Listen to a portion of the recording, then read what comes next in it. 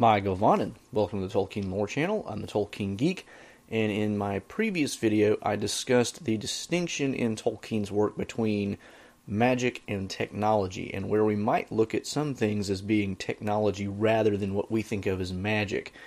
And this is kind of not looking at Tolkien's own approach to the issue, because Tolkien kind of sees magic and technology as very much the same thing. As I pointed out in that video, his definition of magic is, using some external device or plan, or well, his definition of machine, I should say, is using some external device or plan or the like to give some means of accomplishing your will more efficiently, dominating nature or, controlling other wills or that sort of thing. And he says that this can even be applied to the use of one's own inner talents in the same kinds of contexts. What he distinguishes these two things from is art. And this kind of gets to what Galadriel tells Frodo and Sam when she says, I don't know what you mean by magic, because you use the same word for the things that Sauron does. And so in this video, whereas before I was not really using Tolkien's own dichotomy, this time I am going to look at Tolkien's dichotomy and examine some different areas where we can kind of see the distinction he's making, and again look for those areas where the line is maybe a little bit fuzzy and it's not 100% clear. Because there are certainly areas where it bleeds into the realm of accomplishing your will more quickly, but not necessarily to the point of dominating other wills, but it might go that way. And we'll see even some instances recur from the previous video, which I will link in the description below. And hat tip, by the way, to Girl Next Gondor, because she brought up a couple of parallels that I hadn't even thought of, and I'll mention those when we get to them. So some of this definitely goes credit to her. She is a better literary reader than I am in a lot of ways. I am only really good at reading The Lord of the Rings because I've read it for so long and so many times, whereas she seems to actually just be better at reading literature in general because I'm just not very good at it. At any rate, with that credit given, and I'll mention those when we get there, let's take a look at some really interesting examples of where we can try to distinguish art versus magic. So one of these is going to be Galadriel's mirror, and of course I mentioned this last time in my discussion of the Palantir because they seem to do kind of similar things, but I pointed out there that Galadriel's mirror does not really seem like an example of technology. There's something going on there besides the construction of a device that accomplishes a particular goal. It seems like something else going on because all she has is a basin that she pours water into, and I mean there doesn't seem to be anything in the way of machine or technology going on. So what is going on with Galadriel's mirror? And by the way, of course, this is contrasted with the Palantir, which I pointed out you could conceivably understand that maybe the Palantir is in some sense a form of technology. Is there magic involved in the sense that we would think of magic versus machine? Probably. But, I mean, would Tolkien have considered video conferencing magic or let's say somebody from the Middle Ages, would they have considered video conferencing magic? Yes, because they couldn't possibly understand the technology. So the Palantir could be in that category. Feanor figured out something that we can't figure out because he was just so dang smart. The mirror, I think, is a very different type of issue because the mirror of Galadriel is something that has no real impact from the will of the user. Galadriel specifically tells Frodo and Sam, it will bring things to you that you don't really, it's not about what you're looking for, it's going to show you things. So it's not like you're looking into the mirror and you make it show you things. Your will is not really controlling it. And so from Tolkien's perspective, there's definitely a distinction here because in the one case with the Palantir, you decide what you want to see with it. You use your will to control what the Palantir shows you. With the Mirror of Galadriel, The mirror does its thing, and you're kind of a passive recipient. And what's cool about this is the fact that while you are a passive recipient, it's still really unclear how it works.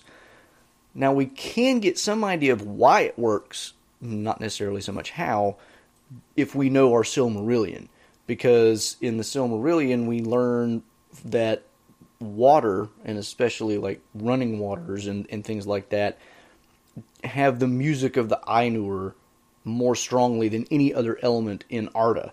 And so we also get a lot of instances of Ulmo sending messages up rivers and via other sources of water. And there's something about water that just tends to connect back to the original music of the Ainur. And the music of the Ainur is something that kind of tells you the general flow of history. It doesn't necessarily say, like, here's every small detail that's going to happen in history, because we also get the line about humans as opposed to elves being able to kind of shape their own destiny, which seems to be a reference to they have a little bit more free will in terms of shaping the way the story plays out than maybe elves do.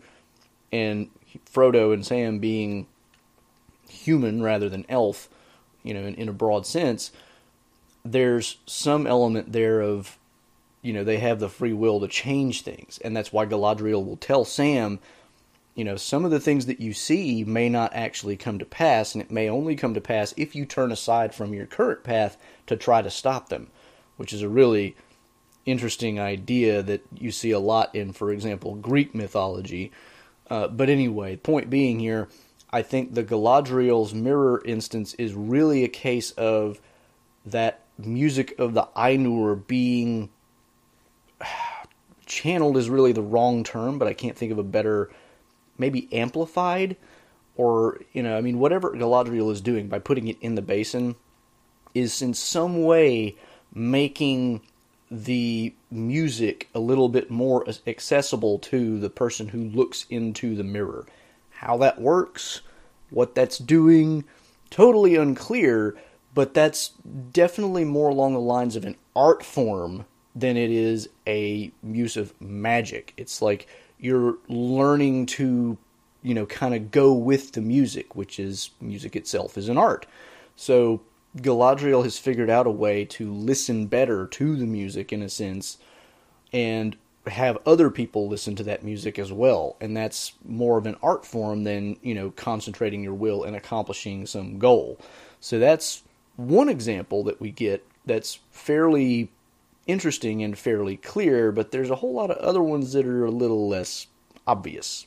One other example that, and this is one of the ones that Girl Next Gondor mentioned, is Gandalf's fire and fireworks versus Saruman's blasting fire.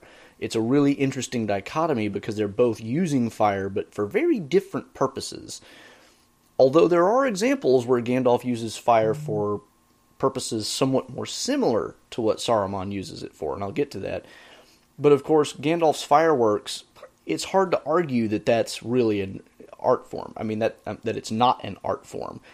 The whole purpose of the fireworks is to inspire awe and wonder and, to create something beautiful. That's, there's an art to that.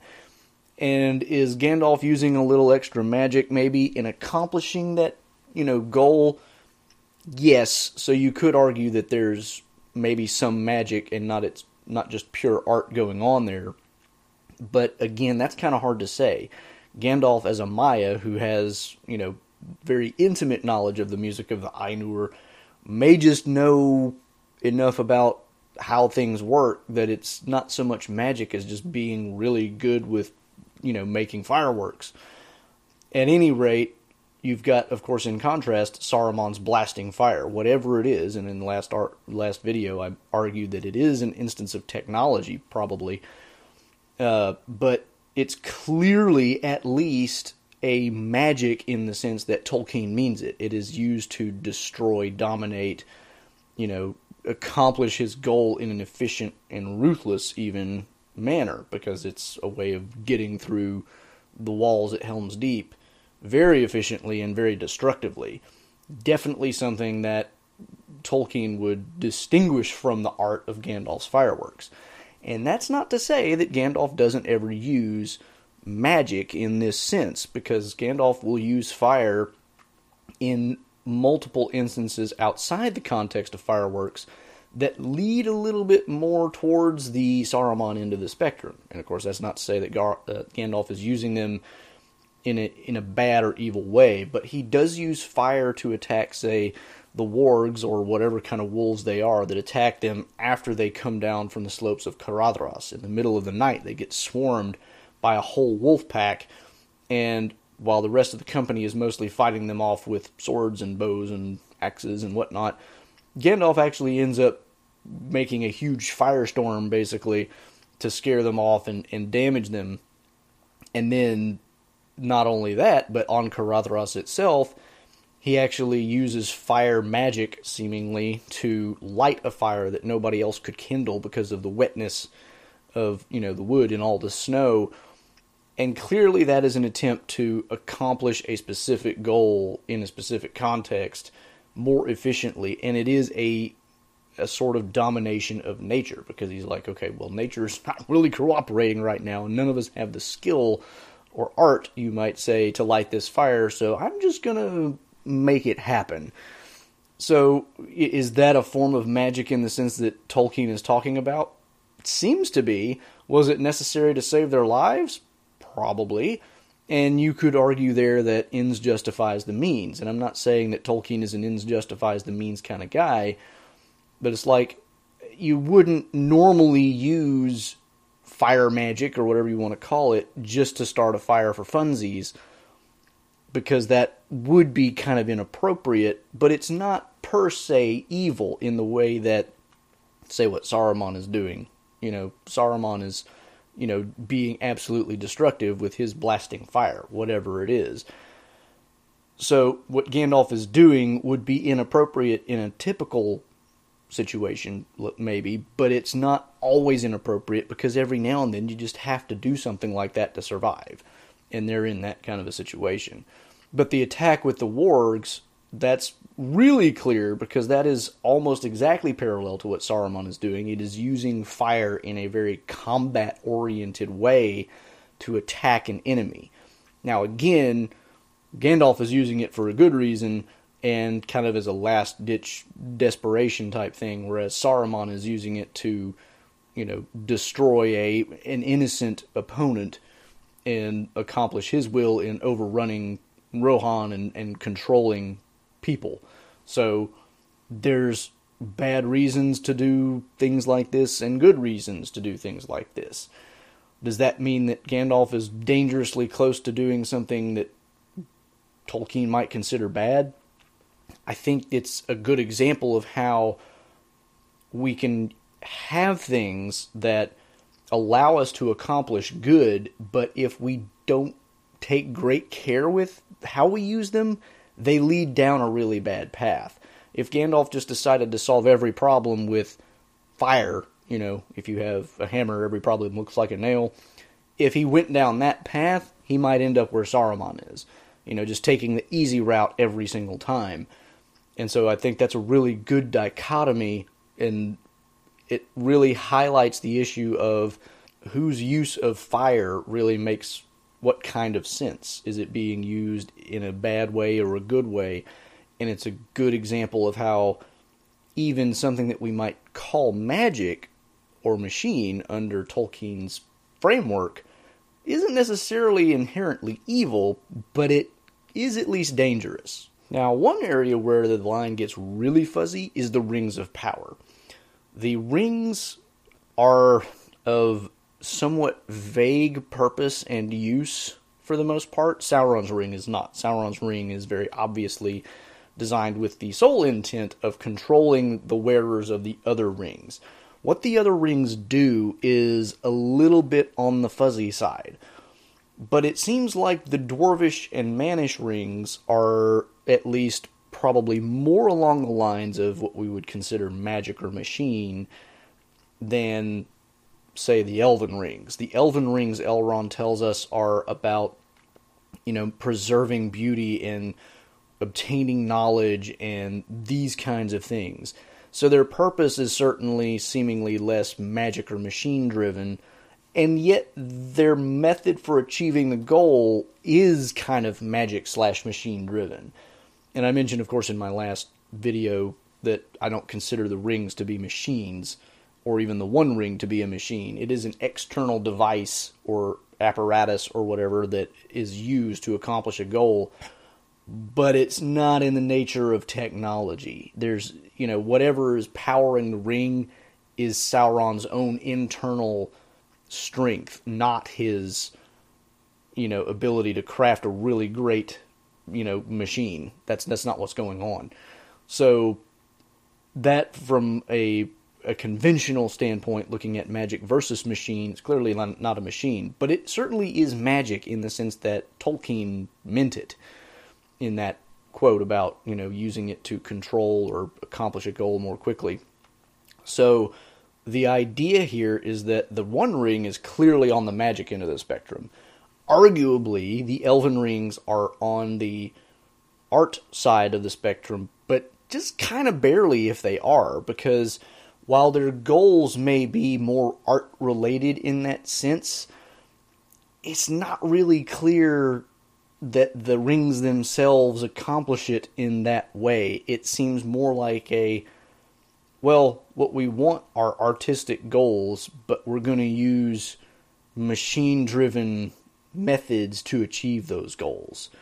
And that's kind of questionable. So you get the issue of the Elven Rings being maybe not such good ideas in and of themselves after all. They accomplish really nice things because with the aid of the Elven Rings, you of course get Rivendell and Lothlorien being the very special places they are, and the ring that Gandalf carries allows him to do his job much better. But would it have been better overall if those rings had never existed? In Tolkien's view, probably so. So you definitely got a little bit of tension there. One area where we can see a clear idea of what Tolkien meant by the art of the elves as opposed to, say, the magic of Sauron is in the magic, what we would think of as magic, of the literal art of elvish singing. And this is one that Girl Next Gondor mentions in her video about song as it relates to how magic plays out in Middle-earth, and that's definitely a great one to go watch. I linked to her entire playlist in my previous video, but if you haven't watched any of them and you just want to watch one, the one on music is a really big one, because again, music of the Ainur is a big deal, the singing of elves is a big deal, and the reason why singing of elves is a big deal is we get all these instances that show how the singing of elves accomplishes something seemingly magical. And Tolkien talks about this even in his I think it's on Fairy Stories essay, but it might be in a different one.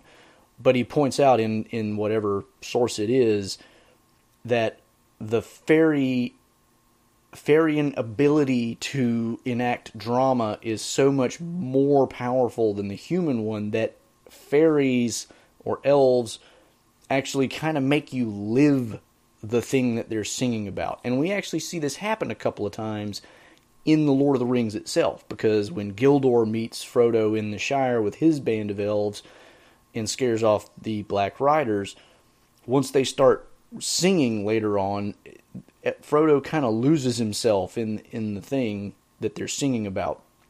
But it's even stronger in Rivendell, because then you get into the Hall of Fire and the elves start singing, and we get the description of Frodo, who feels like he's literally in it, like he's just become a part of whatever they were singing about, and he only comes to himself again when Bilbo starts into his Eärendil poem. So, elvish singing, as Bilbo tells us in The Hobbit, is not a thing to miss, but it's also something that you do miss, because you don't really experience the singing. You get drawn into the thing that they're singing. You don't even really notice that it's elves singing necessarily. So it's really interesting how Tolkien describes this, but he has many other instances as well. Finrod Felagund, whenever he first finds a troop of men in the eastern woods of Beleriand, will take up a crudely fashioned harp and start singing, And even though the men don't understand his speech, when they wake up and hear it, it's like they understand it. And Frodo has this same experience too. Gildor and his elves, when they start singing something in Elvish, Frodo doesn't understand the words. His ability to speak and understand Elvish is not that good, but because of the magic or art of the elves, he experiences the meaning in a direct way that allows him to, using the word loosely, translate their song. And so we get the translation of the song in The Lord of the Rings. Even though he didn't know really how to translate it, he just kind of knew, kind of intuitively in a sense, what they were meaning by what they were singing. And then, speaking of Finrod Felagund, another example of song being used in an art-type way, although in this case it would get fuzzy again and it bleeds a little bit more toward magic. When Sauron learns that Finrod and his group and Beren are marching around his territory in the form of orcs, well, he doesn't know it's Finrod, of course, but he has them brought to him, and he suspects something, and he tries to kind of strip them of their disguise, and in the Lay of Lathian, they get a song battle going, as Girl Next Gondor points out in her video. So they start singing, and it's the power of the songs that kind of determines who wins the battle. It's Sauron. Spoiler alert. So the ability of song to accomplish things in this particular instance seems a little bit more like magic / machine level stuff, because Sauron is using his song to dominate and to control. And even Finrod's response is in some way, a counter to that. Even though he's not trying to control Sauron, he is trying to maintain control of what he has already done so that Sauron can't undo it, which ultimately fails. And one wonders if the failure is in part due to the fact that he's kind of playing on Sauron's own field. But at any rate, the power of song, and Elvish song in particular, and this, of course, harks back to the music of the Ainur originally, because the music of the Ainur is nothing but a giant choral work that it leads to the creation of the world. And it's like the elves inherit a bit of that, such that when they sing, it's almost a creative act, such that you enter into their little created world. It's a sub-created world in Tolkien's terminology, and it's like they have a step between the sub-creative power of the Ainur and the sub-creative power of humans. Humans have the power to sub-create. Tolkien sub-created Middle-earth, and it's a really good sub-creation, because if you read it and you enjoy it, you really can feel like you're there in some cases. But the elves, it's like you almost don't have a choice. You get engrossed in it and you become a part of whatever they're singing. So that's, a really good example of a clear instance of Elvish art. A few final instances that we can look at are magic items, what we think of as magic items. And by magic items, I mean here things like the elven rope, which seems to untie itself, and the elven cloaks, which seem to blend in with literally any surroundings pretty much, except maybe Mordor. And then elvish blades that glow blue when orcs are close. These things are interesting, and one might be tempted to think, for instance, that the elves' rope and cloak are more along the magic machine end of the spectrum, because they accomplish a goal and, make the will more effective. But is that really what's going on? Because when the elves describe what they did with the cloaks, one of the hobbits, I think it's Merry, maybe Pippin, asks, "Are they magic cloaks?" And one of the elves laughs and says, "I don't know what you mean by that." But we put the love of, all the things that we love into the things that we make. And so they love the trees, they love rivers, they love, various different things, and that's why the cloaks will blend into these different environments. It's not that they're making the cloaks with the specific intent of, okay, we want this to be a perfect, camouflage no matter where it is. which is probably why it doesn't work in Mordor, by the way. There's nothing in Mordor that elves would love for it to work with. So when they make the cloaks, it's simply their own art and their love of what the things that they love going into their art that makes it work so well as camouflage. Now, the elven rope is a little bit trickier to explain, because how does the elven rope just kind of untie itself? Which seems to be exactly what happens. This seems a little bit more like magic, but it's, you can imagine it going either way, because if the elf rope hears the name Galadriel, does that make it automatically untie? Or was it just kind of gradually untying itself the whole time, and then it just happened to come down when Sam said the name Galadriel? Maybe, not so clear. I mean, it's really not ever stated beyond Frodo and Sam's conversation how this elven rope works. Sam surmises that it's because he said the name that it came down. Frodo, who seems to be a little bit more clever but maybe a little less wise in this instance, thought maybe it was just a shoddy knot. But in either case, the elven rope is again a thing made by the elves, and into it they put the love of all the things that they love. And so if they put the love of things into the fibers of the rope, seemingly that would result in a rope that's going to be pliable and strong and do what it needs to do in a given circumstance. Do I think Galadriel is a magic word that sets it off to untie itself? I doubt it, because in that sense, would it really be a very safe rope? If you're climbing it and then you say the word Galadriel and then it comes off, not so good. That's not a very useful rope. It's only once they're down at the bottom that the rope comes off. So I think there's something else going on there. What it is probably meant to be really intangible. But it's a really interesting case, because it seems almost more like it has to be on the magic end of the spectrum, and yet I don't think it is. And then you've got glowing swords. And the glowing swords we don't really get a whole lot of discussion of. We just know that they do glow. The only real reference, and I can't remember where it says this, it may be in The Hobbit, it may be in the Silmarillion, it may be in The Lord of the Rings, I can't remember the source, but somewhere it says the reason the blades glow blue is because the elves put the hatred of the orcs into the making of these swords. And that's why whenever they're near the orcs, they glow blue. It's an outward expression in the sword itself of the elves' own hatred for the orcs that they were fighting.